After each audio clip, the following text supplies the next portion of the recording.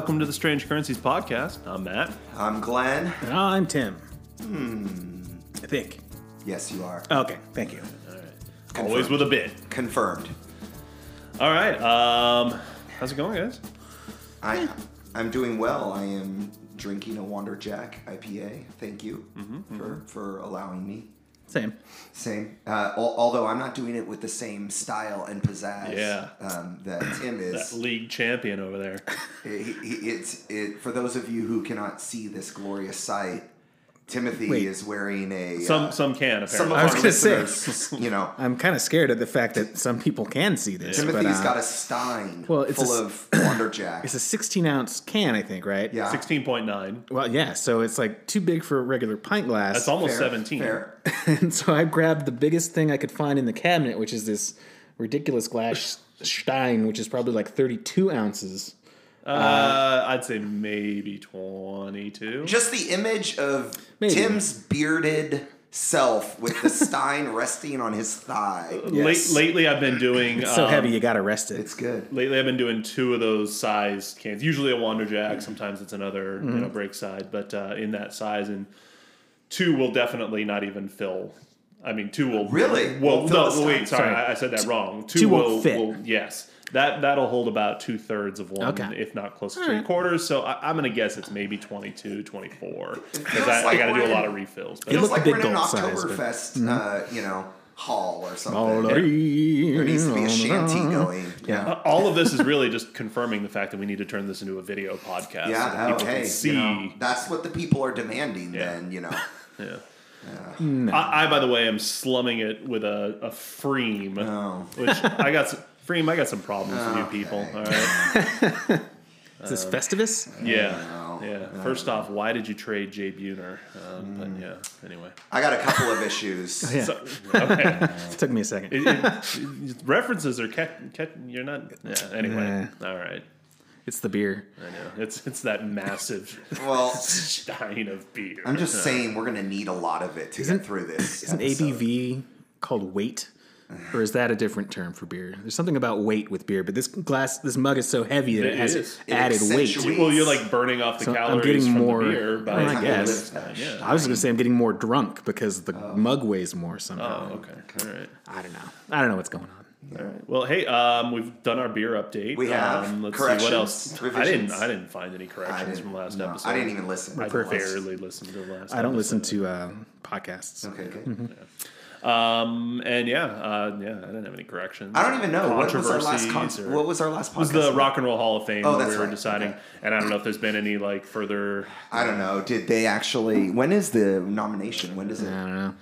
I mean, We could go and Oh. do an update on the vote totals, but we've given way too much Right, attention right. to the Rock and Roll Hall of Fame. I guess my update would be that Forever. I did finally listen to some Kate Bush. Oh yeah. Yeah. That was actually on my list of things I wanted to talk about. So Yeah. All I listened to was the first album, but I liked it a lot. And I knew I would. It's like that kind of weirdo art rock that I'm into. My only the only thing that disappointed me was how, and I think I told you guys this, was how much, was the realization that Joanna Newsom completely lifted her vocal style from Kate Bush. Yeah, you can definitely hear the influence. I wouldn't say completely. I don't know, man. There's some Karen Dalton in there for sure. Oh, okay. There's some others that Yeah. you can tell she was influenced by. I love Joanna Newsom. She's great. But in it's fact, one of I the- just completed my Joanna Newsom vinyl nice. collection yesterday. I got Divers and I got all 4. But, I don't have Ease. That's the only one I don't have on vinyl. But yeah, they're all good.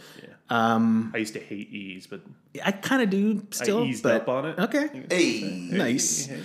But yeah, it's kind of like when you hear a cover for the first time. You've ever heard a song, you don't realize it's a cover, and then you realize, oh man, they didn't even write this one. That's kind of how I felt listening to Kate Bush. Like, oh, this is like, I'm a Joanna. little disillusioned now. But that's fine. Hey, I have since then. I have added Kate Bush's "Hounds of Love" to my pixel art album wall. nice. I've immortalized. Was that the other one you recommended, Hounds of Love? Well, Hounds of Love is the peak. Now, Okay. you've mentioned that you like to go through things chronologically. Yeah. Generally. Her second album's a bit of a disappointment. It was kind of rushed. It's got some good tracks on it. But I wasn't as into it. I started listening to it, and I thought, maybe later. It's the weakest, I would say, the first Okay. decade of her to know. career. But yeah, there's good stuff around the corner. I think Never Forever is her third. I feel like maybe I'm forgetting one. No, I think that's right. And then The Dreaming, which you'll really like. That's where she really kind of starts to. Although Never Forever's got like Babushka on it. I don't know if you know that one. Well, hey, she starts getting weird there, but then very much so with The Dreaming, and then How's Love is just a masterpiece. I don't know if y'all heard that little chime, but we have listeners that are trying to cut in on the live, question and answer line. The ones who are watching. They're the ones that can see the size of my mug. I just got a text that is apropos for this conversation. Do you have a playlist of songs like All by Women or Songs for Women History Month? It's for my daughter. Oh. Hey, maybe she needs to listen to your. Maybe I need to dub a copy of this, Sacred Lily playlist. Oh, I did. Yeah, I did make a pretty legendary. It's 3 volumes in now. 3 volumes. Yeah. I don't know if my daughter can handle that. Songs now at this point, but hey, that brought a little pride to my heart just then. She's asking for my input. Wow. Okay. Nice. Well, there you go. I'll have to turn her on to some Kate Bush and some Joanna Newsom. You do some more of this embarrassment while dropping off at school. Oh stuff, yeah, I'll have to get her some.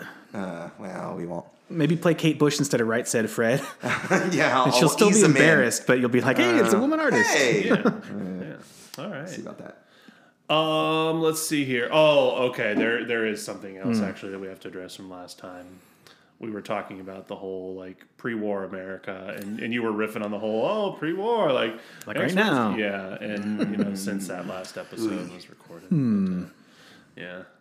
Sorry so to be we're in our post-war. Well, no, we're in mid-war. Yeah. Mid-war. So. Mid-war era. Mm-hmm. But a transition then to we're no longer in pre-war America month on Strange Currencies. We're now in the middle of Pavement Month. Pavement Month. Okay. I decided we were going to talk about this stuff early because we always get to this at we the do end that at the of an end. episode. It's too long. We've already. I have to edit it all out, and then it's usually Tim riffing about something. But anyway, Pavement Month this month. All right, we got some stuff coming out there. Yeah. Celebrating maybe some one Asphalt. Of our collective favorite bands. Little Concrete. Pavement. The band. Oh, okay. Yeah. See, I was thinking more organics. I was starting to move towards, maybe some peat moss. You could sod. A little Plant Man. That's where I was going. It all comes together for a little Plant Man. Are we going to hear some Plant Man on Pavement Month? We'll see. I hope. I hope there's Gary Young something about feature. there. We'll do a whole episode on Plant Man. Yeah, if you have not, I currently just today discovered Plant Man in all its glory. Yeah. And I have learned the only true way to experience Plant Man is by watching the video. Yeah. Mm-hmm. So get on YouTube, Gary Young, Plant Man. If anyone doesn't know what we're talking about, just Google Plant Man and watch the video. And be happy. And then come join us on Strange Currencies for Pavement Month. Yeah. Yes. This was the original drummer of Pavement, is the Plant Man. Right, yes. Right. Mm-hmm. Wow. Did he play spatulas and ladles? I don't know. And Nastanovich did sometimes. Recently they did a... Oh, that's right. The wooden spoon. Right? Yeah, he was playing wooden spoons for the David Berman tribute show, which is interesting. Yeah. Gary Young would do headstands. Right. Yeah. During Malcolm's songs, solo songs. Yeah. All right. Well, to annoy him. Yeah. Whereas now Malcolm was just lays down on the ground while they play Spiral Stairs songs just to piss him off. I think. That's the correct tactic. Posture.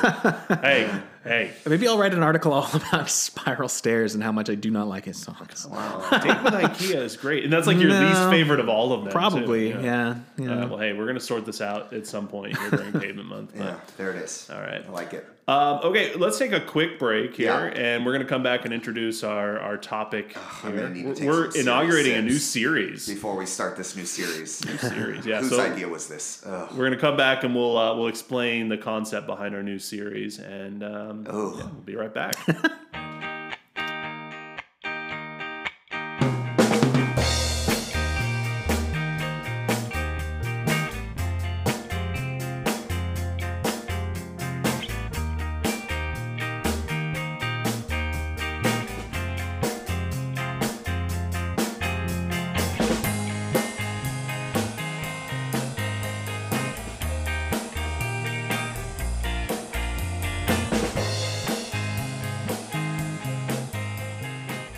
All right, back on the Strange Currencies podcast, here today to inaugurate a new series for the podcast. We've had a few of these recurring series. We've done, replacing is a series, where we we pick a song that is largely an album that is largely canonized or considered great, and but that actually sucks. It's terrible, and so we replace it. We make suggestions. Yeah. How did that might be our only series so far. I think that's the only series. But I will say we had some. I don't know how we came up with this, but if you're clicking on this, I imagine the title of this episode is something like "Runt of the Litter." Mm-hmm. Is that? Yeah, I think that's what we've decided to call this thing. Right? "Runt of the Litter," because this is an issue. We have artists that we love, that we care about, that whose body of work has moments of glory. But there are also moments where there are tragic. There's a turkey in every bunch. There is a turkey. Not every bunch. Not every bunch has a turkey. Yeah, I think it's relative. I think it's relative. You are correct in that it's relative. But I mean, we're talking about pavement month right now. 5 albums. All 5 of those albums are the worst of them is still excellent. True. So, but from time to time, pavement won't be featured based on the parameters of how we've defined Runt of the Litter, and we'll get to that specific in just a minute. But sorry, go ahead. But from time to time, you see a litter, and there tends to be a runt that just does not belong. It's smaller than the rest. It's inferior. It looks sickly. Maybe a little. Maybe it limps. Maybe it can't see out of one eye. It's got like a clipped tail or an ear deformed of some sort, and so that's still deserving of love. I mean, sure. That's Hitler. That's my point. I'm just saying that sometimes there is a runt of the litter, and you're torn. You're like, what do we do with this? What do we do? How do you? This is smaller. It maybe it needs some additional understanding. Maybe it needs some nurturing, some extra care. We might need to be a little more patient with it. We might need to be more patient. Maybe give it a little extra time to catch up. Maybe scooch some of the others around so that it can get to the food bowl. What I think is a good analogy for this is that, if you do have a litter of puppies, it's not necessarily that you're looking at them and saying, well, that one sucks. It's more like you invite people over, like, hey, we got free puppies. Pick one. Yeah. And we're talking about the one that's last There's picked. usually one that gets stuck behind and that isn't appreciated. Exactly. And so there's 3 things that you can do here. What's that? This is where it just gets mean. I'm just saying, if there's a runt of the litter, you can, somebody can come along and adopt that runt and give it the love and care that it needs. Sometimes it needs to go off to the shelter and just, sit there, maybe grow a little bit, and then maybe revisit it later. Or this is a shelter, I think, in this scenario, right? Yeah, and you go in there and you're either going to adopt a pet, leave it for someone else to adopt. Or you're going to let it go off to the farm, so to speak. Upstate, to play with the other... We are in like the extreme northern edge of Oregon, but somewhere upstate, we'll say. And that one just needs to go, right? To put it nicely. There's just no other. There's just no other. If someone was insensitive and was harsh and cruel, they might throw it in a gunny sack and drown it in the river or something like that. But we wouldn't do that. We would send them. To a farm. And all of us here at Strange Currencies, we don't actually endorse that last option for except for Glenn. For any dog, unless it's Glenn endorses. No, that is the thing of nightmares. Hitler dog, but that still. is the thing of nightmares. You don't do that. Yeah. Every creature is deserving to some extent. But not every album is deserving. Not every album. Some albums you need to send off to the farm. Specifically because we're talking about albums, we can say we can say you can throw some of these albums in a gunny sack and drown it in the river. Right. That's essentially what we're saying. So we're gonna introduce. I don't know if this is gonna work. We're gonna see. We're trying it out. We're gonna see if this sticks. But we have a series of albums ideas where we're gonna pick a handful of runts. We're gonna pick maybe 3. I don't know. 3 seems like a round number. There's 3 of us. We each present one round number per se. But is any number round except for 0? I don't know. Well, so we're not clearly not mathematicians here. So we are going to present a handful of albums. It's an odd number. Okay. For like the odd man out of the discography. So I feel like it's only fair if we present 3 albums. Right. We decide which one should we adopt that traditionally has been left behind. Which one should we, maybe give some patience to, and which one should we throw in a gunny sack? And we haven't really talked about this much, other than just a rambling text message here. Right. But do we have to come to a consensus as a group then on which one is the adopt, which one's the leave, and which one's the I don't know. That might be up for debate. Maybe we'll. We can all put in our votes. I think we will end up agreeing in the end. I think we should. Yeah, I just feel like to get that coveted Strange Currencies endorsement, some of these albums, we've got to come away with one that we adopt. So. Yeah. Okay, I think and we one could, that we. Drown in the river. If we use reason and I think we logic should use Send Up State. I think that's the analogy. Send Up State maybe is a better.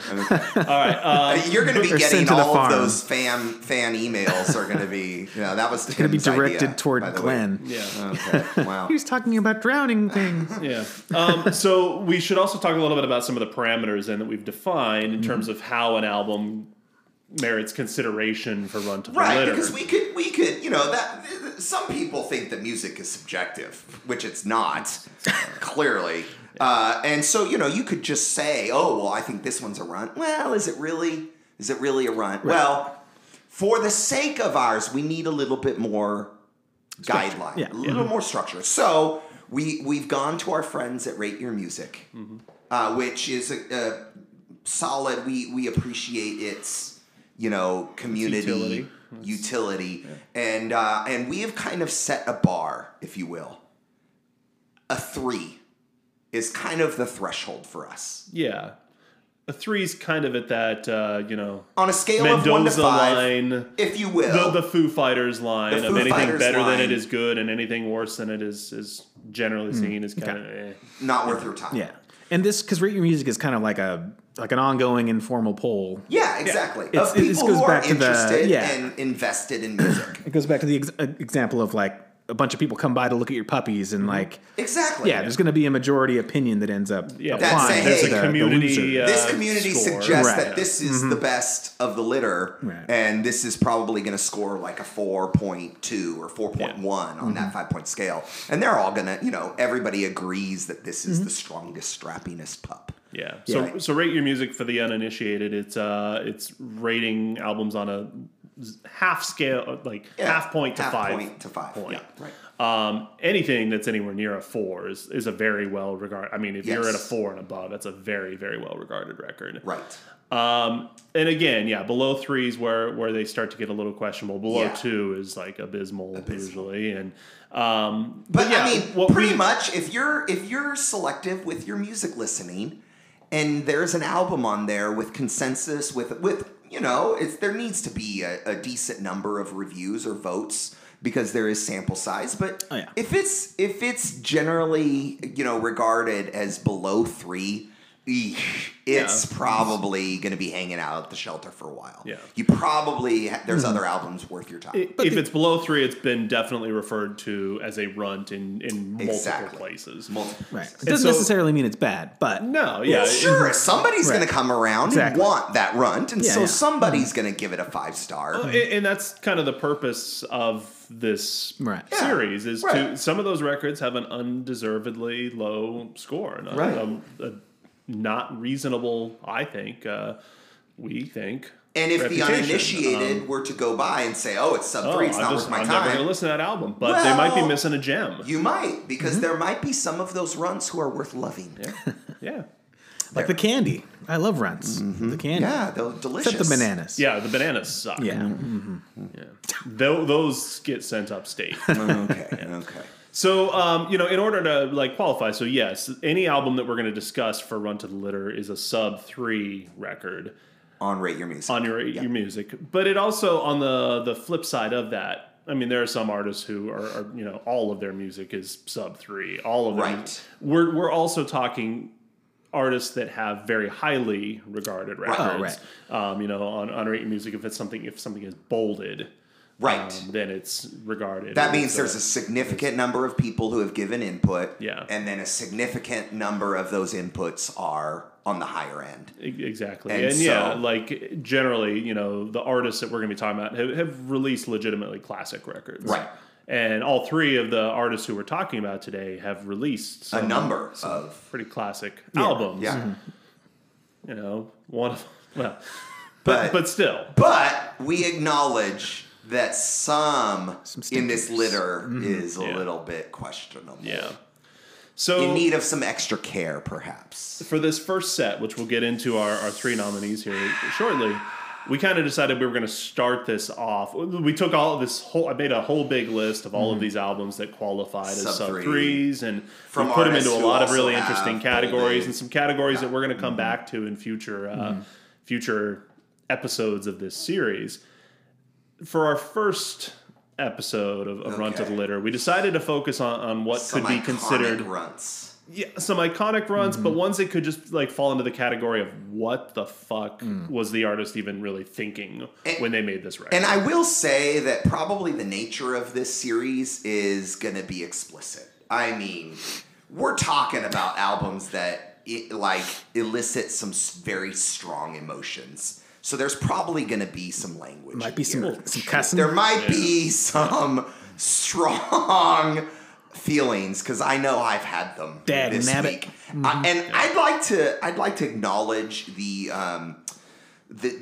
inherent flaw of the system is that we just picked three albums that are terrible that I have to listen to for an entire couple weeks. One of them's a double album. And I'm just saying, it was not rough necessarily this week. Though. Like that's the thing. Okay, We're in the business by and large, we're in the business of trying to rehabilitate a reputation of at least some of these albums because some of them we're adopting. Hey, I feel like every time we have to adopt one of them, even if we think that it's not great. I feel like there's going to be some episodes in this series that are all of them need to go to the farm. Maybe, but that's not the nature of this, and so we have we're to. We're humanitarians here. There might be some times where we send one to the farm that's actually better than one that we adopt in a different episode. In a different category, sure. Okay. But this first episode, again, we're focusing on the sort of what the fuck were they thinking when they made this album? Where was their judgment? All right. And let's take another quick break, and we'll come back and introduce our first ever Runt of the Litter.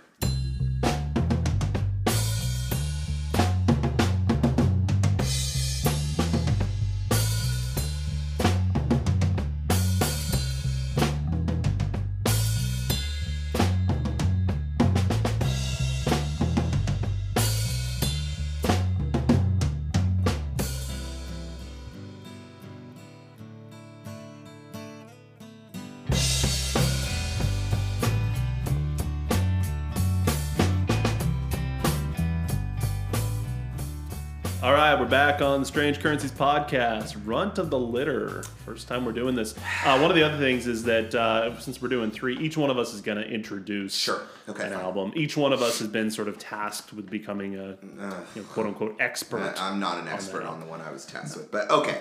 So our first album we're way to do your today. homework there. Yeah, thanks. You're welcome. For the inaugural one, again, we went with a whole, what the fuck? And I think we have to start with this album because I think it is really sort of the archetype of what the fuck was this artist thinking, and that is Bob Dylan's 1970 double album Self-Portrait. Infamously panned in Rolling Stone with the Greil Marcus review, the opening line of "What is this shit?" Oh, okay. And I think it's magnified by the fact that there's a string of bolded albums. Correct. And then all of a sudden, what I mean, is this? The context is very important, I think, in understanding the kind of what the fuck nature of any of these records, sure. But for this one, I think in particular, just because this is Dylan's first album of the 70s, and he was on some kind of magical run in the 1960s. His debut album aside, which I actually enjoy, but is kind of nondescript compared to what came after. But he's just unleashing this amazing run of just unprecedented lyrical brilliance. And then he, retreats a bit. We did a Dylan Wilderness feature that started with John Wesley Harding from 1967. He really leans into the country Nashville Skyline, country sound of the Nashville Skyline album, which was pretty well regarded. And I like Nashville Skyline. I don't know if I've ever heard the whole album, but I don't get that voice. Yeah. The Lady Lay voice. The voice is a thing that for some people is like. It just seems like a joke. Like, what are you doing, man? Yeah, I mean, he's a troll. I mean, and that is, but this is, I don't feel like Nashville Skyline was a troll album. Mm-hmm. I think there's a lot of sincerity there. But then, I think troll is a good way to put it. When this is a troll album, for sure. It definitely seems like it was intended as a troll album. Like, here I was, labeled the voice of a generation, and now I'm going to just completely push against whatever expectations were there and deliberately make a record that was designed to alienate. Yeah, I mean, you looked at the Wikipedia, I'm sure, right? Probably at some point. Okay, because there's a whole quote in there from an interview from I think the 80s where he talks about like he was living in Woodstock, New York, and like right before Woodstock actually happened, the festival. Yeah, and he was just like disillusioned with that whole hippie scene. Oh, yeah, definitely. Skipped town, moved to New York City, and then there were still hippies there. He was very frustrated. And then he felt like there were all these expectations laid on him. Oh, yeah. And so, he put out something that they can't possibly like, is what he said. Mm-hmm. Just so they would forget about him and move on. But then what happened is they hated it. Everyone hated it. And so they just added more animosity toward him. Like, it kind of backfired on him. Yeah. But it was very much intentionally like, get off my back. I'm not the voice of a generation. Yeah. Yeah. That's why it exists, I think. Yeah. And to really kind of prove its, runt of the litter credentials here. I mean, again, we talk about this just amazing run that he's on in the 1960s. Peak Rate Your Music score, at least for this, is appears to be Highway 61, which is at a 4.18. That's pretty rarefied error. But Self-Portrait is a 2.74. So sub 3, although of the 3 that we're looking at today, it is the highest rated by a pretty significant margin. Well, right. And I would like to point out, too, that perhaps Bob Dylan has had a number of litters. Oh, yes. And so, if we're to extend the metaphor of all of the offspring of Bob Dylan, perhaps this clearly isn't the worst of all the offspring. No. However, of this litter of, late 60s, this run, this pregnancy, this probably is the runt of all of those. If you take a look at what we defined in that feature, I'm trying to remember who I did that one with. That was with George and Bert. And we defined this wilderness era as everything from John Wesley Harding, which is 1967, up to Planet Waves, 1974, before the big comeback that is Blood on the Tracks in 75. So if you consider that stretch of 8 or so albums to be a litter, Self-Portrait is actually not the runt. Technically, he's got one from 73 called Dylan, which he didn't assemble himself. It was put together by Columbia Records after he had left for Asylum. That was basically like his former label now trolling him by releasing these. Right. But Self-Portrait was Self-Portrait is correct. His artwork is the runt of that litter. Yeah. Okay, so here's the thing about Self-Portrait. I like it a lot. I had never heard it before, and I went into it completely out of context. Yeah. And I should say I went into it after listening to one of the other ones on this list. And by comparison, from note 1, it sounded like a masterpiece. Yes. Context is key. Context is key. But also listening to it out of context was key for me because I didn't know it was a troll album or anything like that. Yeah. I was just like, hey, these are just normal songs. Some of these songs are nice. It's just like a chill country album. It does hold up. It holds up now outside of context. Right. And to follow up, I like this album a lot. Nice. I actually really enjoy this record. I consider it probably in the top half of Dylan's catalog. Wow. Actually. Okay. And again, let's be honest. There are a lot of runts. I mean, he's got litters that are mostly runt. And I think we should have at some point we can come back and have a Dylan-centric episode on like, all right, let's take his religious trilogy. Although Slow Train Coming is actually above a 3, or he has sort of the Nadir trilogy that comes after Infidels in the later 80s. Which is 80s really in general, I feel is going to get a lot of representation. Sure, and our next example is going to show that. But I'm with Tim. I actually genuinely really enjoy this record, and I can absolutely also though understand why people when it came out hated it. Sure.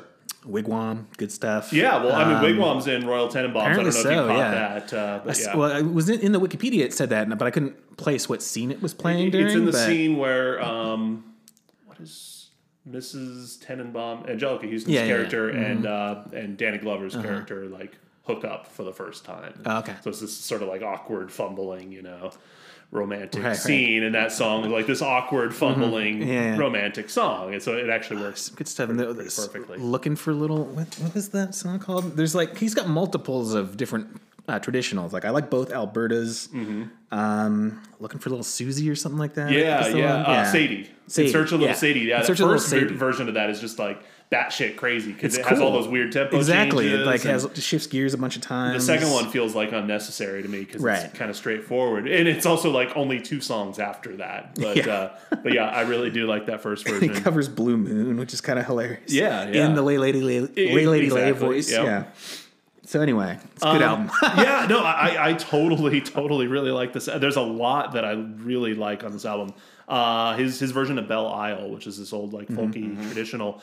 Frank Black actually covered Dylan's version of that, which kind of is what really pushed me towards, all right, well, I really like this Frank Black version of this song. I'll check out the Dylan one, which is why I bought Self Portrait. And I think when I got it at the time, I was probably like, this is kind of dumb, but I've grown to really, really like this record. Quite a bit. And also I listen to it a lot too. Here's the other interesting. It might thing. be my rotation now too. Here's the other interesting thing is that here he is at this stage he is the poet laureate. He is the voice of, and he's just drops an album with a bunch of covers. Yeah, on it. basically. And so it's like and multiple versions of some of those covers. Right. Well, and not just old traditionals, but like contemporary songs. Like he covers The Boxer, which came out in that same year. That was like would have been on the radio at that time. It's like, all right, cool. And I have no idea what his intention was. Like he covers The Boxer, he covers a Gordon Lightfoot song, which would have been contemporary. I don't know about the contemporary ones, but maybe the traditionals. One of the things in the wiki said that a lot of the stuff was compiled from just like warm up tracks in the studio. Like, hey, let's just play this one, and they were just rolling on it, so they threw it on the album. To tag on that, that gave me a slightly different perspective approaching this album. Is it felt like watching the Beatles Get Back? That like this album almost is kind of like. We had just reviewed the Netflix documentary of Get Back and Disney the making Plus. or Disney Plus, excuse me. Oops, sorry. of Get Back, and here Mickey they are Mouse in this. Kicks down the door of the studio. You better give us credit. We have an opening for a sponsor, but yeah, there's this feel that here they are in the studio and they're just messing around. They just need to play jamming. something. They're just kind of getting loosened up, and it feels like that I see Dylan doing that here, and you get some of that kind of fun. Well, I'm curious, just overall, your impression of this album. Was this one of the ones that was painful for you to listen to? No. Good. I enjoyed it. You've been acting very negative about this whole exercise, and so I thought you were going to say you hated all 3 of them. No, I didn't. This one was not. This one was not painful. This was enjoyable. It's an oddball. I will say though, one of the exercises I began is I spent some time driving around with my children. And I forced them to listen because I wanted to get their response. So I think out of the car until we're done with this record. It's a double album. Sit down and shut up. Well, we didn't get that far. But the first track. Yeah, All the Tired Horses. We are 2 minutes in to All the Tired Horses. And Max, my 7-year-old, says... Is this song on repeat? Yeah. I mean, it's a weird one to start with. Dylan doesn't even sing on it, I don't think. And I feel like that's the most trolly move of the whole album. Is starting it with that track 1. It's just like, what the fuck is this? Is this a Bob Dylan album? Yeah, I actually feel like the most trolly move is the cover, or not cover, but the live version of Like a Rolling Stone, because he like deliberately repeats lines because it seems like he forgot, and so there are a couple of like really sloppy. I kind of skipped over the live ones on here. Yeah, I would say that some of them are kind of the weak point, although they also sort of fit into that theme in some ways of it just being this weird, I don't know, like sort of an attack on his own reputation intentionally, and by pulling out a song like a Rolling Stone or She Belongs to Me, these classics of his, and just doing them in this sort of sloppy. Well, I mean, remember. It reminded me of Get Back. It reminded me of let's put an album together, and we got some of this laying around. I'm not super familiar with his discography. I know there's plenty of like live albums and live recordings out there, so maybe there's good ones. But every time I've heard a live Bob Dylan thing on record, it's been shitty and like very trolly. Like he's just like speeding them up for no reason, and like, you go your way and I'll go mine. Yeah. I mean, he definitely does have that tendency to really try to radically rework his songs, and sometimes it works really well, and sometimes it doesn't. But if you're interested in hearing like great live Dylan, the first, I guess it's technically the 4th volume because the first thing had, like 3 discs or whatever. But volume 4, the bootleg series, live 1966, and it's the actual like Judas concert. Right. Okay. Yeah. The acoustic half of that is fantastic. Okay. Like, and I think his singing is great on there. And the second half is just historically super important. I mean, he's out there with the band, and that's where the Judas thing happens and all that. That's maybe my favorite live album ever. Okay. So I'd recommend that. Yeah. But some of his live stuff, you kind of have to take it for where was he at the moment, and what are these radical reworkings. And sometimes it works really well, like on the Rolling Thunder review, which is volume 5, I think, of the bootleg series. And then sometimes it's like, this just he's got a few like officially released live albums that are kind of shitty. But I don't know. This is just this weird, sprawling thing. It's really, in a lot of ways, a continuation of the Basement Tapes. If you're familiar with the Basement Tapes, he records that with the band in 1967. A lot of it is just these takes on old, weird, traditional songs. None of it had really been officially released up at the point in which Self Portrait comes out, and it wouldn't be until 75. Bootlegs had kind of trickled out, but that's fine. This is kind of really in the spirit of that, like kind of tossed off, kind of just a lark, and he's, I think, clearly having fun with this stuff. Oh yeah, but I think he also knows that his audience is going to probably hate it, and so it is this very kind of, as you said, trolly thing. There is one of the interviews that's quoted in the Wikipedia says that, or he's talking about one of the things that was annoying him and disillusioning him at the time was that there were a lot of bootleg recordings going around, and if this had been a bootleg recording, then it would probably, people would like it and people would be trading it. Right. Like, oh, this is cool. Like, he's doing all these like traditional songs. Yeah. But since he put it out himself, it's like, what the fuck is this? Yeah. Right. So, I don't know. Interestingly, speaking of the bootleg series, which is consistently pretty revelatory, there's one, I don't remember which number, it's like 10 or 11. It's called Another Side of Self-Portrait or something like that. And it's actually really pretty good. A lot of them, the songs are just like alternate takes of these, and some are a little more polished, a little more clean. But then there's some other just sort of additional stuff that was recorded during the time of this album, and then its follow-up, New Morning. And that gives a little bit different perspective, I think, on the fact that some of these takes were just sort of piss take kind of fucking around kind of things, but I like it. I think it's great. And even the album cover, he said he painted it in 5 minutes, and the album didn't even have a name, and he was just like, oh, we'll call it Self-Portrait. Yeah. Because the shitty cover. I will say I've spent quite a bit of time at Crossroads, and I have seen not one but 2 T-shirts of that cover. People wearing them. That's funny. Yeah. Hey. So it's got a little bit of a. I don't know if that was they're wearing it ironically. They shouldn't, because it's a cool. They shouldn't. I think we've tipped our hat. Is it a good cover though? I think it totally fits. It does fit. Yeah. Well, yeah. Yeah. It's like Ben Folds 5 has a record that's like a collection of B-sides and stuff called Naked Baby Photos. And I think it's the same kind of sentiment. Like, you don't necessarily want to show these to everyone you meet, but I don't know. It's like a little embarrassing. For an episode of Sound and Vision? Yeah, it's time for for the album cover. Maybe it is time for an episode. No, you know what, Glenn? That's a terrible idea. There's a hard cut in there, probably. Oh man! That we heard. No, that's it's not a good time for an episode. All right, we'll save it. We'll save it. It's gonna come. It's gonna happen. It's gonna be hard to do that before we get through all three because all three I think are worth talking about. Yes, and maybe we should just hold that off. Yeah. All right. Well, any final thoughts on Self Portrait other than the fact that I think we've really kind of tipped our hat that this might be our adopt, but yeah, and this, like I said, is probably going to be in my rotation now. It's just like something to throw on. Yeah, something pleasant to listen to. It's a ringing endorsement from Tim. Hey, something to put on in the background while I'm putting together IKEA furniture. Yeah. Yeah, that's a good one. Well, let's take a quick break, and we'll be back to talk about our second nominee.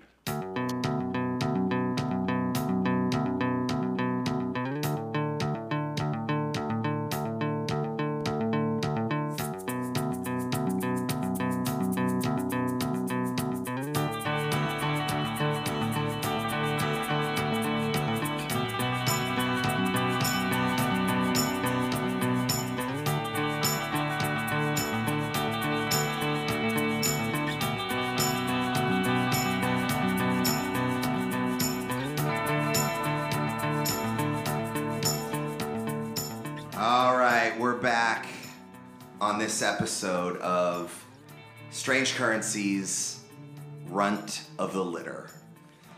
We've I think given a little bit of spoiler alert that we don't mind Self-Portrait.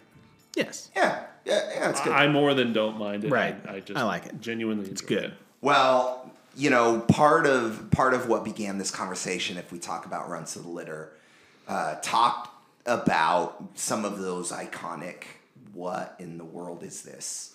Yeah. And so our next entry, I think, has to be our beloved David Bowie. Mm-hmm. I mean, it's no secret that we at the Strange Currencies podcast love David Bowie. Especially, aren't we on the David Bowie Wi-Fi right now? Yes. Is there a dog named Bowie? There's a dog named Bowie roaming around. The official dog of the We have a segment called named after our beloved Bowie. And that it sounds like it's still not time for an episode. It's still not. Gosh, we need to maybe have some more hand signals or something. Maybe you just need to not jump the gun. All right. Well, we love this guy. We love it. We love David Bowie.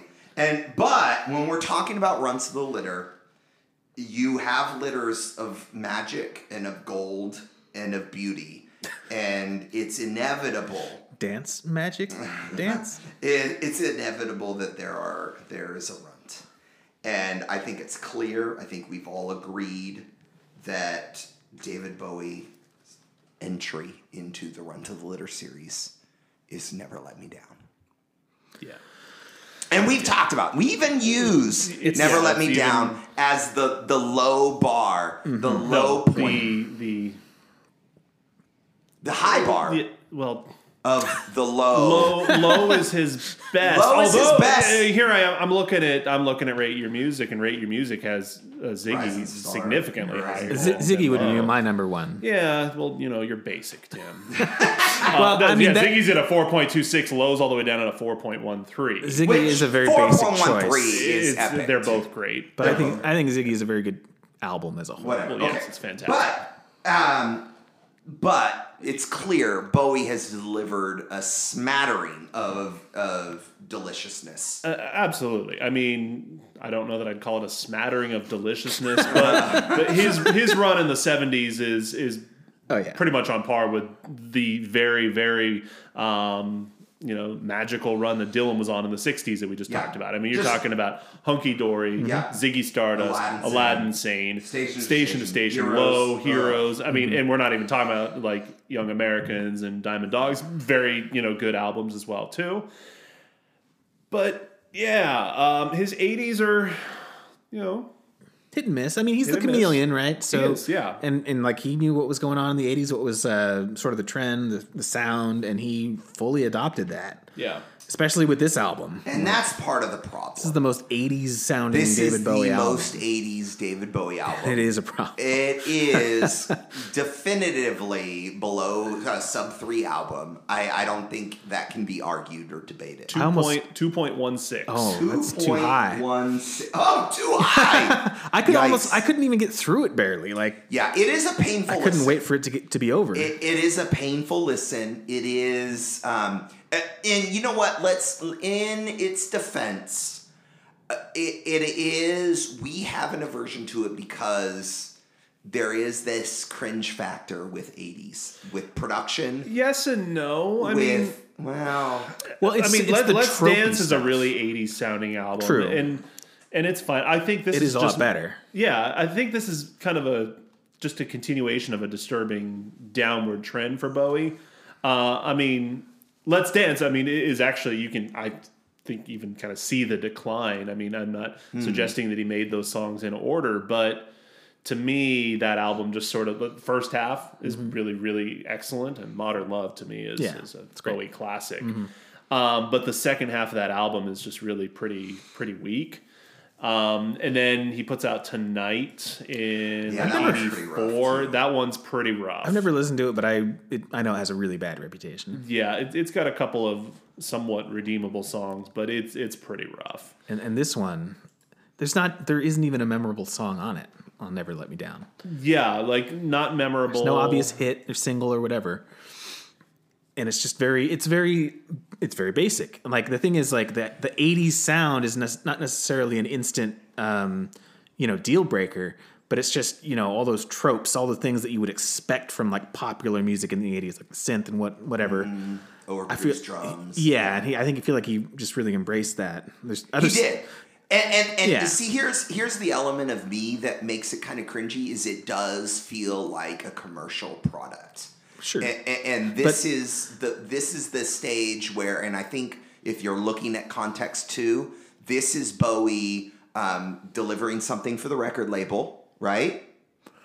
At this point of the game, he has to put something out there. There's this expectation. Mm-hmm. There's this buildup of what Bowie is. This is coming fresh off of, Labyrinth. He's a cultural icon. He's this, thing. Well, so if you're making a product and, if you're trying to, I don't know, wouldn't you put a catchy song on there?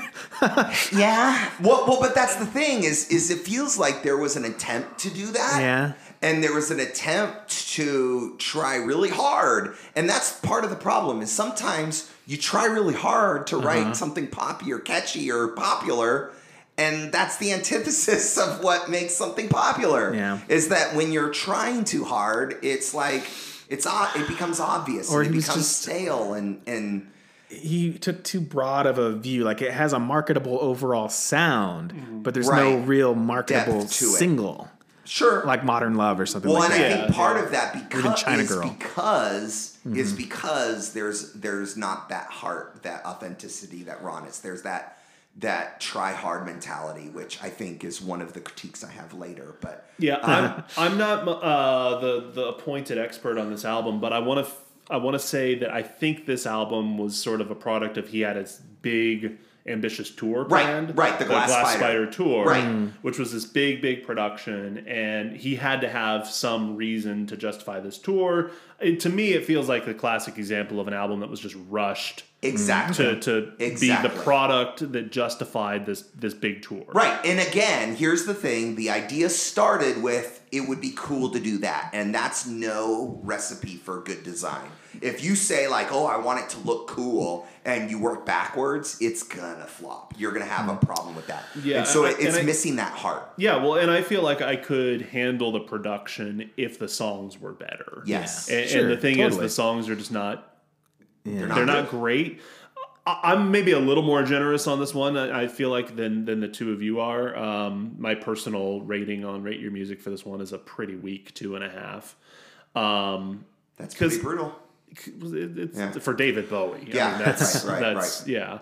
But I feel like the first half has at least a couple of things that are okay. Like I actually kind of like "Time Will Crawl." It does. Right. It's like the least '80s sounding song there. Really? Okay. You know what? Here, can you cue it up? Can you put a little bit like not the remastered, not. I mean, remastered is what they're more than one. Okay. Well, no, play the remastered one, but not. Okay. I feel like someone who's into this kind of music or listens to the radio or whatever. Well, no, that's not really right. Because what I was really thinking was that if someone spent enough time listening to this album like over and over because they really liked it for some reason, you would find things to latch onto and to appreciate. But like for me, just like I was so turned off by it that I couldn't even. Yeah. I couldn't find anything to latch onto, and I didn't want to even try. All right, I'm playing it for my kids in the car. Here's the reaction from my 14-year-old daughter. You're listening, right? This is what she's hearing. It's not that bad. Sounds like something you'd hear on a Saved by the Bell episode during a jazzercise montage. I could see that, yeah. Right? She said it's not that bad. I'm like, if this song is a Saved by the Bell episode jazzercise montage, that's bad. Well, that's good. This song was inspired by the Chernobyl disaster. I was going to say that this one feels like it's less superficial. It feels like there's at least some. So there are definitely redemptive qualities about this song. When David Bowie himself with this album has admitted those elements. You know, we critique it that it feels rushed, that, you know, it feels... David Bowie himself has kind of distanced himself from this recording. He acknowledges bits of that. In fact, have y'all heard the remix of Time Will Crawl? It came out quite a bit later. It's good. It's actually good. Time Will Crawl. Maybe we need to cue this up. But David Bowie kind of gets a second shot at Time Will Crawl and releases it at kind of remixed. On a later release. Same song. But like the production's a little toned down. It's a little bit more guitar driven. I gotcha. And I think it allows the song to speak for itself a little bit more. The production doesn't get in the way. Feels like a Billy Bragg mix. It's just this guitar. Electric guitar on it. Yeah, but again, I think it removes it. It sounds from like that he's era. testing out a guitar at Guitar Center. I think it allows the song to stand for itself a little bit more. Yeah. Well, it shows that there's a little bit of substance to the song, which is the thing that I think the rest of the album largely lacks, and that's kind of why I singled that song out, just because it does feel like it, as a piece of songwriting, has more substance than some of the others do. And we need to come back to this because I think that is the bulk of the critique of this album, is that it feels like it was an afterthought for the tour, for the show. Have y'all watched Glass Spider? No. Oh. Bad? Well, okay. So here's the thing. It's important. Yeah? It's important. The Glass Spider tour is over the top. There's literally a glass spider on the stage, and there's just... I would have hoped so. If I bought a fucking ticket right? for something called Glass Spider, I want to see a fucking glass there's spider. There's just weird stuff Mars? happening. There's like... it feels like a Cirque du Soleil show. Okay. Which now makes more sense, but I imagine in 1987, seeing this with... And I think it's probably hard for us to kind of get into the mindset of an average concert goer there, because there's no Jumbotron. You can't see what's going on. You're probably sitting back and it's like little dots up there doing what is happening. Pre-Zoo TV. Exactly. Yeah. So, and Zoo TV is because of the Glass Spider. Yeah. And so that's the thing. Like concept tour. A concept tour, Welcome to My Nightmare. A production. Well, okay, so, but this whole idea of, I mean, it felt like a Super Bowl halftime show. Okay.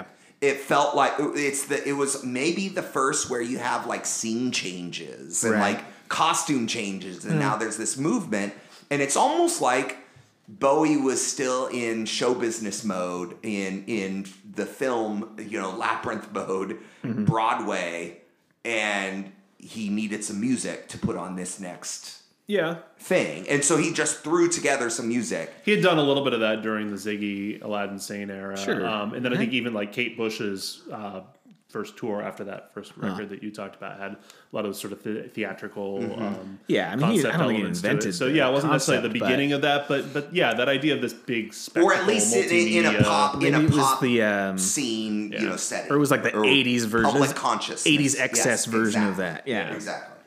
And that, I think that emphasizes some of the awkward, or it emphasizes some of the lack in the music itself.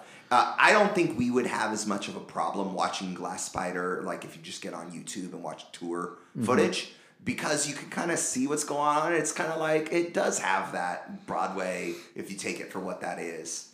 But I can see in the context of 1987 when this comes out, it being kind of like, okay, this isn't really working. I wonder though if doing all this elaborate stuff, having an elaborate stage show, if that maybe elevates the music a little bit when you're seeing it live. Perhaps, yeah. And obviously seeing a show in person is different from watching a video of it. But I mentioned Welcome to My Nightmare. I think that actually makes the album worse when you watch the performance of it, the stage show.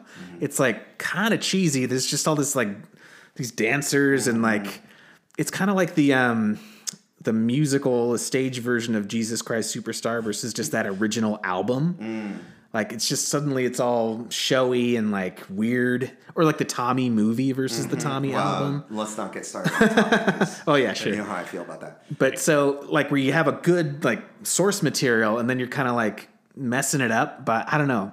Right, it's the reverse of that. Yeah, like the source material isn't much, but here's this great show. And so here's the other thing. Well, the thing is, nobody was going to the Glass Spider tour to hear Beat of Your Drum and Day In, Day Out. They were going to hear, or Suffragette City, and Young Americans. Yeah, I assume he played his hits during that too, right? Well, like again, in the live release, he played like 9 tracks from the album in that tour, and so like that was part of what maybe there was this. It began in the context of it, this kind of like, ooh, what is this, right? Because and that's why I think it fits into this genre of WTF, and I didn't initially think that it fit into the genre necessarily. To me, like it fit more into this is boring me. Like I felt like the first half I could tolerate, and I could at least find a couple of things to latch onto with some of the songs. And then the second half, I was in that same place that Tim was, just wanting it to be over with. Yeah. But yeah, it felt less what the fuck to me. But how it fits into that whole, Glass Spider tour, I think there is some of that what the fuck element. So here's the thing. There's one just gloriously redeeming aspect of the record, which is that Please don't say the cover. Actor Mickey Rourke performs the mid-song rap on Shining Star. Ooh. Yeah. Maybe we can cue that up. It's not. It might be a little tricky. Find out where. We don't have to either. You say mid-song, so I'll which I don't really know exactly where it is, but it is about maybe 2/3 of the way through. And it's less of a rap. It's more of just like a spoken word part. It's not good. I just think it's hilarious. Because in the Wikipedia, it doesn't even like mention that in any of the paragraphs. There's just a picture of Mickey Rourke right in the middle of the article with the caption, which is exactly what I just said. Actor Mickey Rourke performed the mid-song rap on Shining Star. It's just this weird little tidbit embedded in the middle of the article. And then you pull it up and you're like, oh yeah, I guess that is Mickey Rourke. Huh. There he is. And it's not even worth much of a response. It's just like a, okay. Yeah, David Bowie's actually credited with it, or part of. I guess Mickey Rourke's on there on radio music too, but it also said David Bowie rap on Shining Star. And they're both. Well, that Frampton's all over this album too. Peter Frampton's all over this album. It was a 2-man rap. Really? Yeah. He plays lead guitar on pretty much every song, it looks like. It also says that there's Mellotron on there. I just couldn't hear it in the mix of all that other, gaudy stuff going on. But yeah, this one's rough. it's not really a whole lot of other ways to put it. And we've got a lot to say about the last one, so I think maybe it's best that we let's move on. That we move on. Take a quick break here.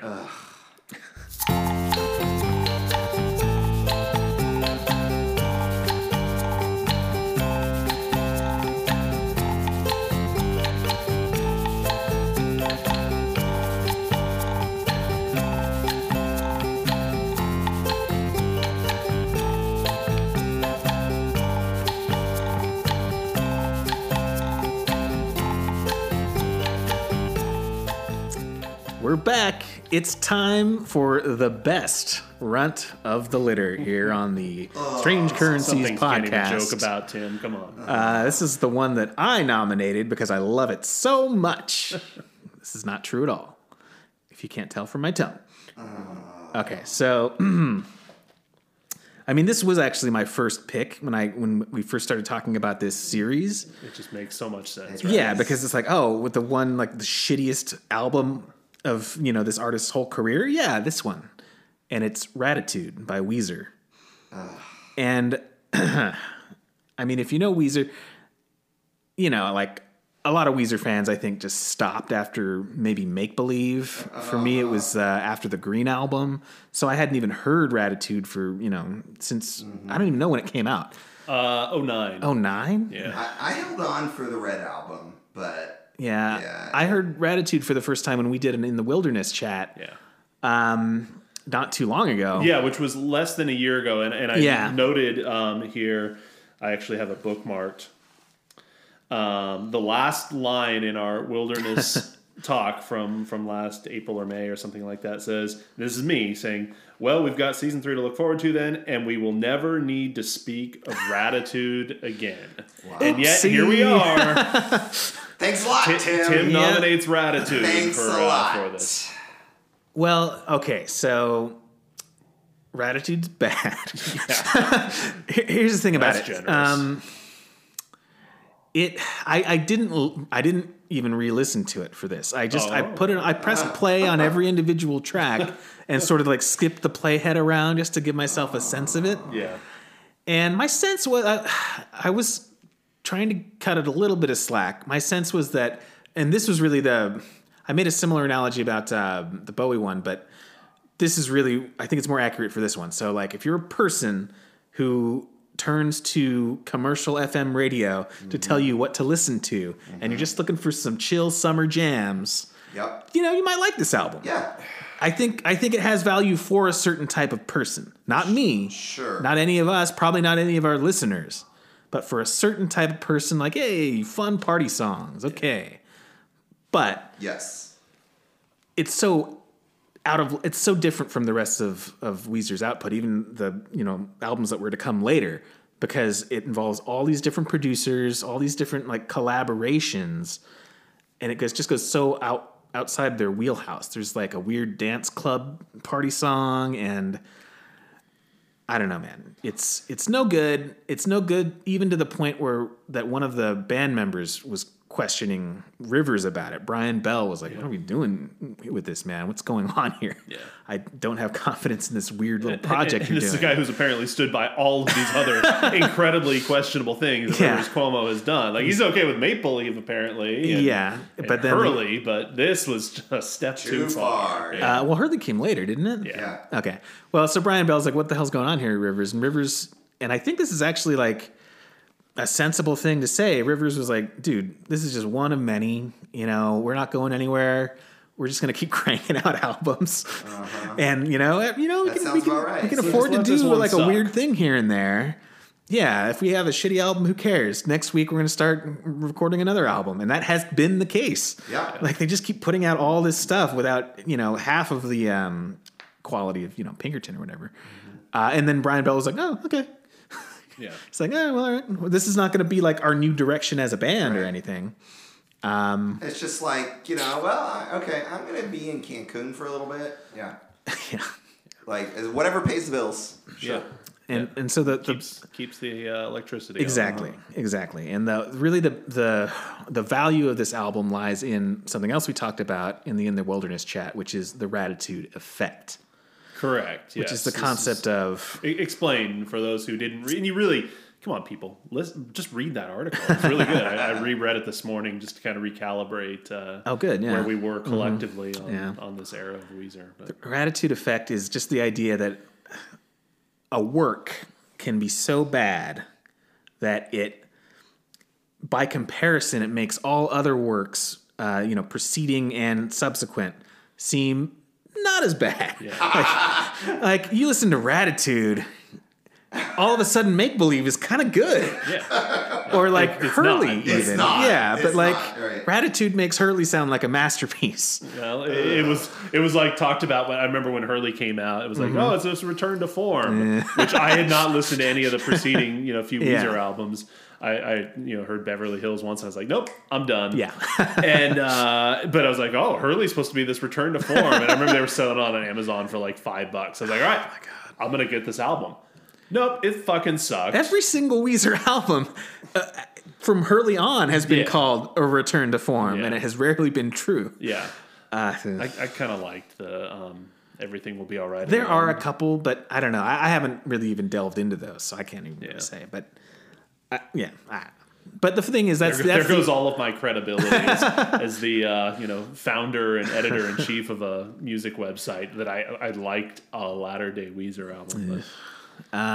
But yeah, that's the only value in Raditude is that it makes some of the other ones. Raditude effect. Yeah, this album is dismal. Mm-hmm. In that chat, I actually referred to it as the worst album that I've ever heard multiple times. And that's probably still true. Like, I think it's the worst thing that I've ever intentionally listened to multiple times. And that's a bit of a qualifier, but I've been, put in situations that we probably all have done, like, I don't know, had to hear the Top Gun soundtrack a whole lot when I was a kid, or things like that, where it's like, I've probably heard stuff that's just objectively worse in its own way, but having now listened to this album 3 times in the last year for the purpose of Strange Currencies features, I'm pretty confident to say this is the worst thing I've ever intentionally listened to. It's just dismal.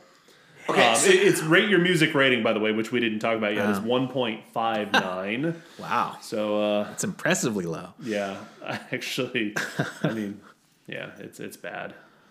All right, before we get into specifics about how bad it is, are there any individual redeeming parts of the album? Like, are there any songs where you're like, okay, this is fine? Yeah, there was one actually. Hold on. And this would be easy to queue up because it's literally just the verse. The first verse, you're like, hey, this is kind of good. And then as soon as the chorus kicks in, no good. It's Tripping Down the Freeway.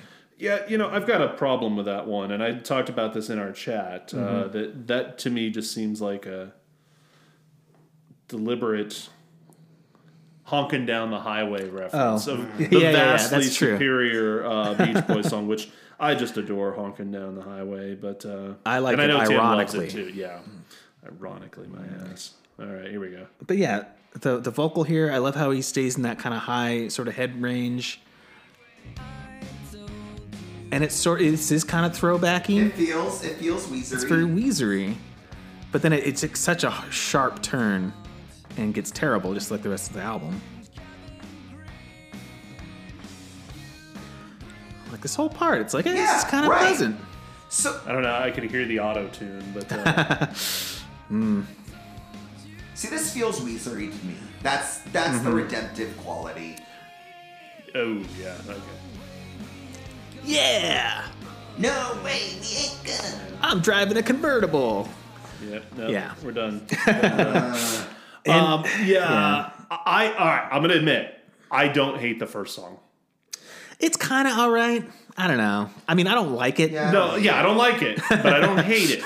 And to be on an album that, again, I've now referred to as the worst thing I've ever intentionally listened to, the fact that it begins with a song that isn't just an immediate like Make Believe starts with fucking Beverly Hills. Yeah. Which makes me want to put that album just as low as this, but that one, I don't know, gets better It does. I mean, there's a couple good songs on that one. Maybe, yeah. I've tried to mostly forget about it, but yeah, like I actually don't hate that first song. Although Glenn was talking about his daughter, both of his kids actually given some feedback on the songs we were listening. My daughter and I were listening to this yesterday, and I said, I don't hate this first song. She said, yeah, it's not that bad, but it sounds like a Disney Channel song. Right. Like it sounds like a song that totally would have been on one of those Disney Channel movies. My kids love Disney Channel movie songs. Yeah, but it has that total vibe, and I hadn't really thought about like that's its angle, know. But it kind of it just is. Yeah. And I think that what that represents is, I think, what's problematic too about this album is that it does feel, in the way that I think the problems we have with Bowie's album was that it felt kind of commercial. Those were the elements of it that it felt like. This one is even more so. Oh yeah, it's like absolutely. He is trying so hard. Mm-hmm. They're all marketable. They're so marketable. Yeah. He's trying so hard to try and tap into FM radio. The kids are listening to. Were these really like songs though that were being played on the radio? I don't know if they were being played on the radio, but it sounds like they're meant to sound that way. Yeah. Or they're meant to be featured in a Disney montage or a commercial or something. Yeah. I mean, all right. So there's some offensively bad stuff on here. So tracks 2 and 3 are the reason that I stopped my experiment of playing the songs for my kids. I did not want them listening to this. I was like, this is awful. You didn't want sometimes permanent damage being done. I didn't. So I did not allow my. You didn't want CPS to be called. Right. I was like, oh my gosh, Rivers, what are you doing? Is this okay? So here is my original thought when I was listening to this. I was like, is this like the Beastie Boys? Like kind of like tongue in cheek, like making fun of like frat boy culture and like misogynistic, like being a terrible human. Like Rivers probably thinks it is like a not satire. Is this satire? I don't know. Is this like? Yeah, I don't know. The thing is, like, he seems like a really intelligent guy. I mean. But also a dumbass. But yeah, it's like he just is this most. He's maybe just the most like. I don't know, beguiling. Like, well, what is this guy do? What are his motivations? Like, I don't know. At some point, unrelated to when he had children, at some point he became a dad. Yeah. You know what I mean? Like, as in, like, I'm trying to be funny, but. I'm so out of touch and lame. His entire career, his dad jokes. Yeah, essentially. I was just going to say, like, a lot of times with Weezer albums, and this one is included, you can just go off the song titles. Yeah. Like, I'm your daddy. Yep. The girl got hot. Can't stop partying. That song is so In the Mall, which was In the Mall, which weirdly was written by Patrick Wilson, and actually really? I like his band and his stuff, but that song was not. Okay, so Can't Stop Partying is objectively terrible. It's terrible, but I think my low point actually In the Mall. I'm kind of impressed that Rate Your Music agrees with me. My low point of this album is actually Love Is the Answer. Oh, really? I can't even hear it in my head. It's the one with all of the like Indian instrumentation, so like the totally fake sitar and stuff. And in our chat, I had said that it's so bad that it makes Norwegian Wood retroactively bad for introducing the idea that Indian music could be incorporated into pop music, Western pop music. But that one I think is probably my low point. So here's but then there's some other. Well, the only other one that I really wanted to mention is "Let It All Hang Out" has like all of these references to the recession. This is 2009, and it's like, really, fuck, you're so tone deaf. So this is what it is. Yeah, this is what it is. This is Rivers trying to. The fact that he is almost trying to associate himself with the Beatles is offensive. It's like he's trying to be relevant. He's trying to like push the edges of let's incorporate other, Indian cultures. If John Lennon were still alive, he'd be collaborating with Lil Wayne. Let's make. Hey, this is part of my shtick is that we make pop culture references, and we talk about Kiss in our songs, and that's part of who we are. But that was cool back then. Well, but here song. it's like him trying really hard to be relevant and cool. Oh yeah, I mean that's his whole deal. But there is kind of a weird irony to it sometimes. And like I can't. Well, that's really what tell. made me think of it. Is this a Beastie Boys thing? Exactly. This is them. Definitely, some of the more making recent stuff has like an irony element. I'm not sure if it did at this point or not. It's hard to tell. See, it feels like Rivers Cuomo's trying to make a mortgage payment. Well, it feels like he's trying to several. I mean, the guy's doing fine, I'm sure. Right, but that's what I'm saying. Remains like a huge concert draw. That's what I'm saying. It feels like he's trying to justify his mansions, and he's trying to continue to fuel this machine of cranking out. I don't think the guy's been hurting for money at any point. No, really, it's not, in the but that's last what I'm 20 saying. years. But there's this. I don't know. He doesn't have any artistic impulse that's compelling this stuff. It feels like this is being compelled by. It's his job. Yeah, you know. Yeah, just going through the motions, and this is what I do. I put out hit songs. Might as well have fun with it. Yeah, are tapping into culture and what you know. Yeah, what's cool. It's dismal. It's sad talking about this. It's just so easy to be very cynical about this record. Because again, you're thinking like, what are the motivations of somebody who has a legitimate like ear for hooks and has a track record of being able to write these like actually affecting songs, just doing this stupid music and all of the answers that you come up with are just super cynical, you know. And the fact that these are like awful takes, like awful. The girl got hot. I'm your daddy. Yeah. Like, let it all hang out. No, don't. Don't. Even like beyond, like I haven't heard the White Album. I hear it's like not that bad, but even there, like he's got song titles like. For a minute, I forgot that Weezer had and there was all the I was trying to channel the Beatles. I was like the Weezer White Album, but he's got a song called "Thank God for Girls," "Do You Want to Get High," "Summer Elaine" and "Drunk Dory," "Jacked Up," "L.A. Girls" with a Z, "Endless Bummer." So I mean, as far as song titles go, I don't know if he ever got over just picking stupid titles for songs. So much potential yet. That's picking WTF nature of this. What was the actor's actual name who played Hurley? Hugo Reyes was the character. I think Jorge Garcia, maybe. Just picking him for the cover of that album and not even having any text on it is like, he's got to be trolling. Talking about Hurley, but I'm just saying, like, we're talking about Rivers and like his motivations and whether or not he's, even taking himself seriously. Like, I don't know. I just don't know how far back it goes. Y'all remember Lost? Did you watch Lost? I loved Lost. Yeah, I did too. It was good. And that's the thing is it's a time capsule. It's nostalgia, and that's one of the recipes for making $1 million and getting heard and being a pop star king. And those are the elements that are off-putting. Yeah. Well, I mean, just even the title, Ratitude. Yeah. Well, and the cover. Oh, hey, it sounds like it's finally time for an episode of Sound and Vision.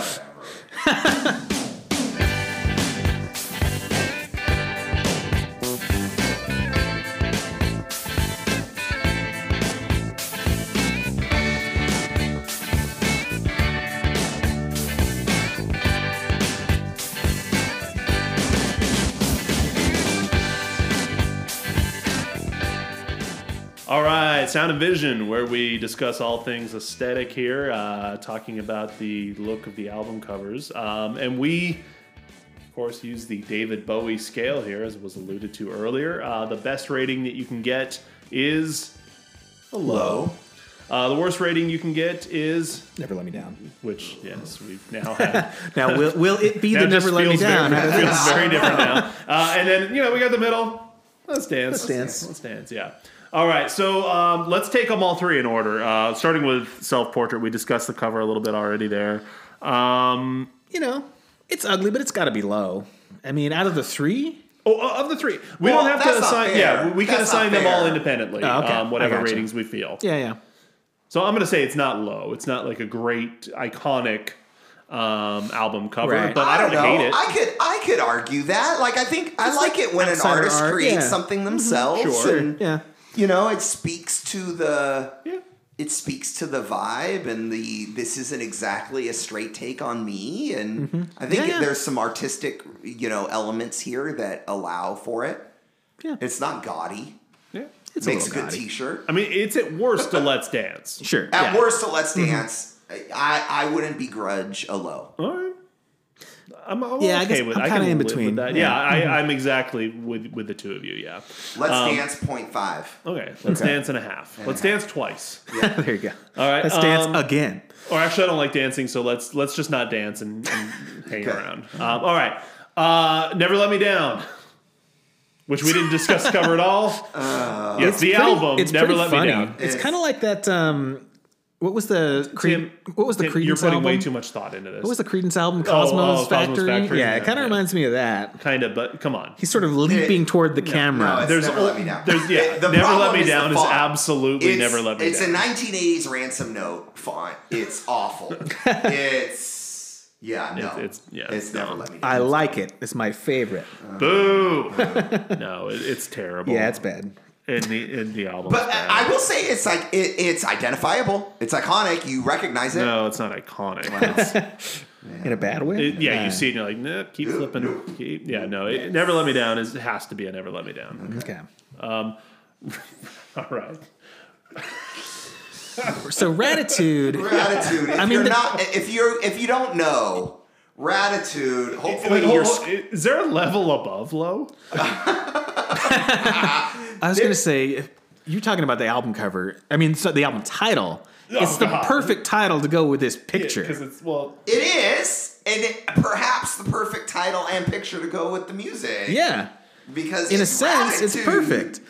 Well, it's a dog leaping, like it's just jumping in a living room, and it was a National Geographic photograph. It's like some award-winning photo, but it's but it's fucking shitty and stupid. Glenn, you need to read the In the Wilderness article. Come on. Tell me about it. I don't remember at this point, but it was something that I think maybe Rivers found in a magazine or something like that, and he thought it was fun. It's the kind of picture that Rivers would say like, "Oh, that's rad. Holy shit, let's use that for let's call it Raditude." I heard Rainn Wilson from The Office. Oh, you're right. Came up with the album title. That's true. Yeah. He was like, "You should name your album Raditude." So maybe they started with the title, and Rivers was like, "What's the raddest photo I've ever seen?" Raditude. Yeah. I like Rainn Wilson though. I guess. I don't know. Maybe he's a dumbass outside of acting. No, he's not. Yeah, it's kind of dumb. I mean, I like dogs. Despite the whole premise of this series of, runt of the litter, we're not actually advocates of sending dogs upstate, and this dog is no exception to that. He's cool. Although we did find out that this dog died a few years ago, which sucks. Well, and it wasn't like some famous dog, like famous leaping dog or something? I don't know. I know nothing about the dog other than what you said in the wilderness. I'm looking it up now. Well, now we have to. I need to know more about this dog and this leaping ability. Weezer, Raditude. I don't hate the typography. There's nice contrast there, but it's just. Well, it's got their stupid heavy metal kind of vibe to it. Yeah. I don't like the whole lightning Raditude thing. Yeah, no, distressed. It's bad. I mean, just as we were somewhere between Let's Dance and Low, I feel like maybe this is somewhere between Let's Dance and Never Let Me Down and a half. Yeah, but kind of Let Me Down. I don't know. Yeah. Maybe it's just that I hate the album so much. Yes, it is. That I feel like I want to hate the cover. I feel like the cover fits for what it is. It definitely fits, but it fucking sucks. Right. Yeah. No, it's not a good cover. So it's a dog named Sydney. It doesn't elaborate any more than that, but it was a National Geographic photo. Okay. How is this on the National Geographic? Like a dog's jumping in the living room? Well, see, Why is that special? It links to a whole interview with the dog. This is riveting podcast. Yeah. I think we need to move on. Yeah, no, it's not worth it. This is an episode of corrections and revisions for the next. Yeah, okay. Any last... great episode of Sound and Vision. David Bowie, thank you. Yeah. Hat tip, but never let me down. Yeah, so, all right. Any final thoughts on Raditude? Stop. Don't. Maybe don't, now we can never speak of it again. Don't allow your children to listen to it. This is why we can't have nice things. This is why there are just like terrible people in the world. All right. I guess. Are we in agreement then that this is our send up state? Oh yeah. Yeah, this one. Oh, okay. State. I actually thought that you all were going to say that the Bowie one was only because the fall. Right, from Bowie. From the fall. And just to hear such a beloved artist, where, like, fall so low, but whereas Weezer... This is offensive to me. This Raditude album offends I don't me. ever want to hear it again. I don't ever want to think about it again. That's the thing. And so here's the thing. Musically, I would probably, like, this wouldn't grate my ears if I could, like, strip it from... this is more in tune with the kind of music I would listen to. I don't mind this era of music as much as the 80s rubs me the wrong way. Yeah. However, just the message behind this is so offensive to me. And it's just like, it's so egregiously cash grabby and like dumb. Whereas Bowie was trying to accomplish something, he was trying to, and there's some redemption in that. Mm-hmm. That there was art involved, and there was an attempt. Sure. However poorly it was executed. Okay. Yeah, I'll go with that. It's way easier to give Bowie a pass because, again, like I said, Raditude just makes all of your answers to the questions of Raditude are cynical. Right. And if we're gonna just rub one out of existence, it's got to be Raditude, right? Yeah, get it out. Earlier today, I was going to go with Never Let Me Down to go to the farm, just because, like, based on the idea that we kind of initially had, which is that you adopt one, you leave the other one at the shelter for someone else to adopt. Yeah. Because, like I said, I really do feel like some type of person is going to like what Raditude has to offer and want to take that home. But that person needs some help, though. Sure. They shouldn't be responsible for the life of another. I think Never Let Me Down, at some point that we're going to find the importance that it is as, I think they're going to be reevaluated. We're going to reevaluate. Society will reevaluate. I don't think it's ever going to really be well, redeemed, nor should it, But we shouldn't punish it for Bowie's attempt to. Well, yeah, and like I said, I'm going to go with your whole everything you just said because that sounds good to me. Like, sure, there's more substance somehow to the Bowie one, even though it's not good. And honestly, I wouldn't probably listen to either of them again for fun. Yeah. So I could go either way, and I think you made a good point or a good argument there as far as like which is which. So yeah, I'm going to go with that. I can be zen-like about the existence of the Bowie album. Sure. Like, I can accept that it's there, and that it was a misstep that was kind of somewhere in the middle of a sequence, really, of missteps for Bowie. Yeah. But I can accept that it's there, that there's this sort of just boring and forgettable Bowie album. Whereas the continued existence of Raditude is just grating to me. It's like Rivers Cuomo not only made this thing, but he made money off of it. Ooh. And people listened to it. He probably thought it was good. And it did damage. Yeah. And that poor dog is dead now, probably because of this album. Probably because. Embarrassment. Yeah. I feel much better with the idea that this dog is on the farm somewhere enjoying a better existence than Ian. Hopefully it's a different farm than what Raditude is going to. Yeah, correct. Raditude is going to... Put Raditude in another farm. Let this dog frolic in happiness. Yeah. All right. Well, let's take one more break, and then we'll come back to wrap this thing up here.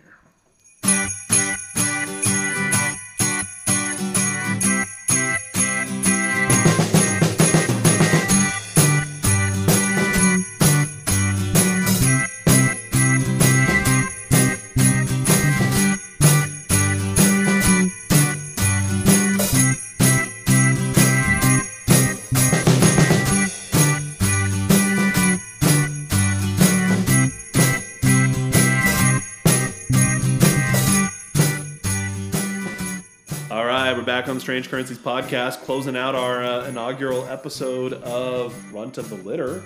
I like the format. Mm-hmm. Yeah, can I just request that we not do 2 episodes of Run to the Back to Litter back. back to back? But I've got. This was a very difficult one. week for me, Matthew.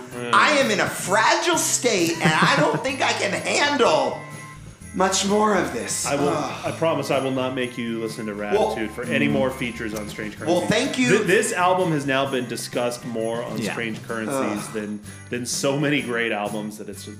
Thank you, Bob Dylan, for just a little bit of redemption. Yeah, if it wasn't clear, we're adopting the Bob Dylan. We are adopting the Bob Self-portrait. Dylan. I'll cuddle with him a little bit later this week and feel better about the world and existence. Listen to that one over and over. It's Okay, all right, it's fine. All right. Any closing thoughts you all have? I don't think I had nearly as bad of a week as Glenn did. Maybe it's because I just skipped through Ratitude, like I said. Yeah, I really didn't do a whole lot on listening to these until about a day and a half ago. Yeah. And knocked them all out in one kind of fell swoop. But I've also been offsetting with all this Pavement too. So it's Right. Yeah. So that's palate cleanser. Yeah. Well, I have been speaking of palate cleanser, I've had to listen to Sloppy Jane. I'm appreciating it. It's good. It's a good one. It needed to. I needed that. Something actually creative. I was just like knowing that there is this Ratitude floating out there. I needed to go back into the cave. There are Ratitudes out there, man, just floating around. Can I just go crawl into the cave with Sloppy Jane and time will crawl. listen? Oh God. Okay. Yeah. All right. Hey, I think we should probably just wrap this thing up. Yeah. We'll catch y'all next time. Yeah. I'm glad. Oh, he's Glenn. I'm glad. All right, I'm Matt. Get out. Yeah, bye.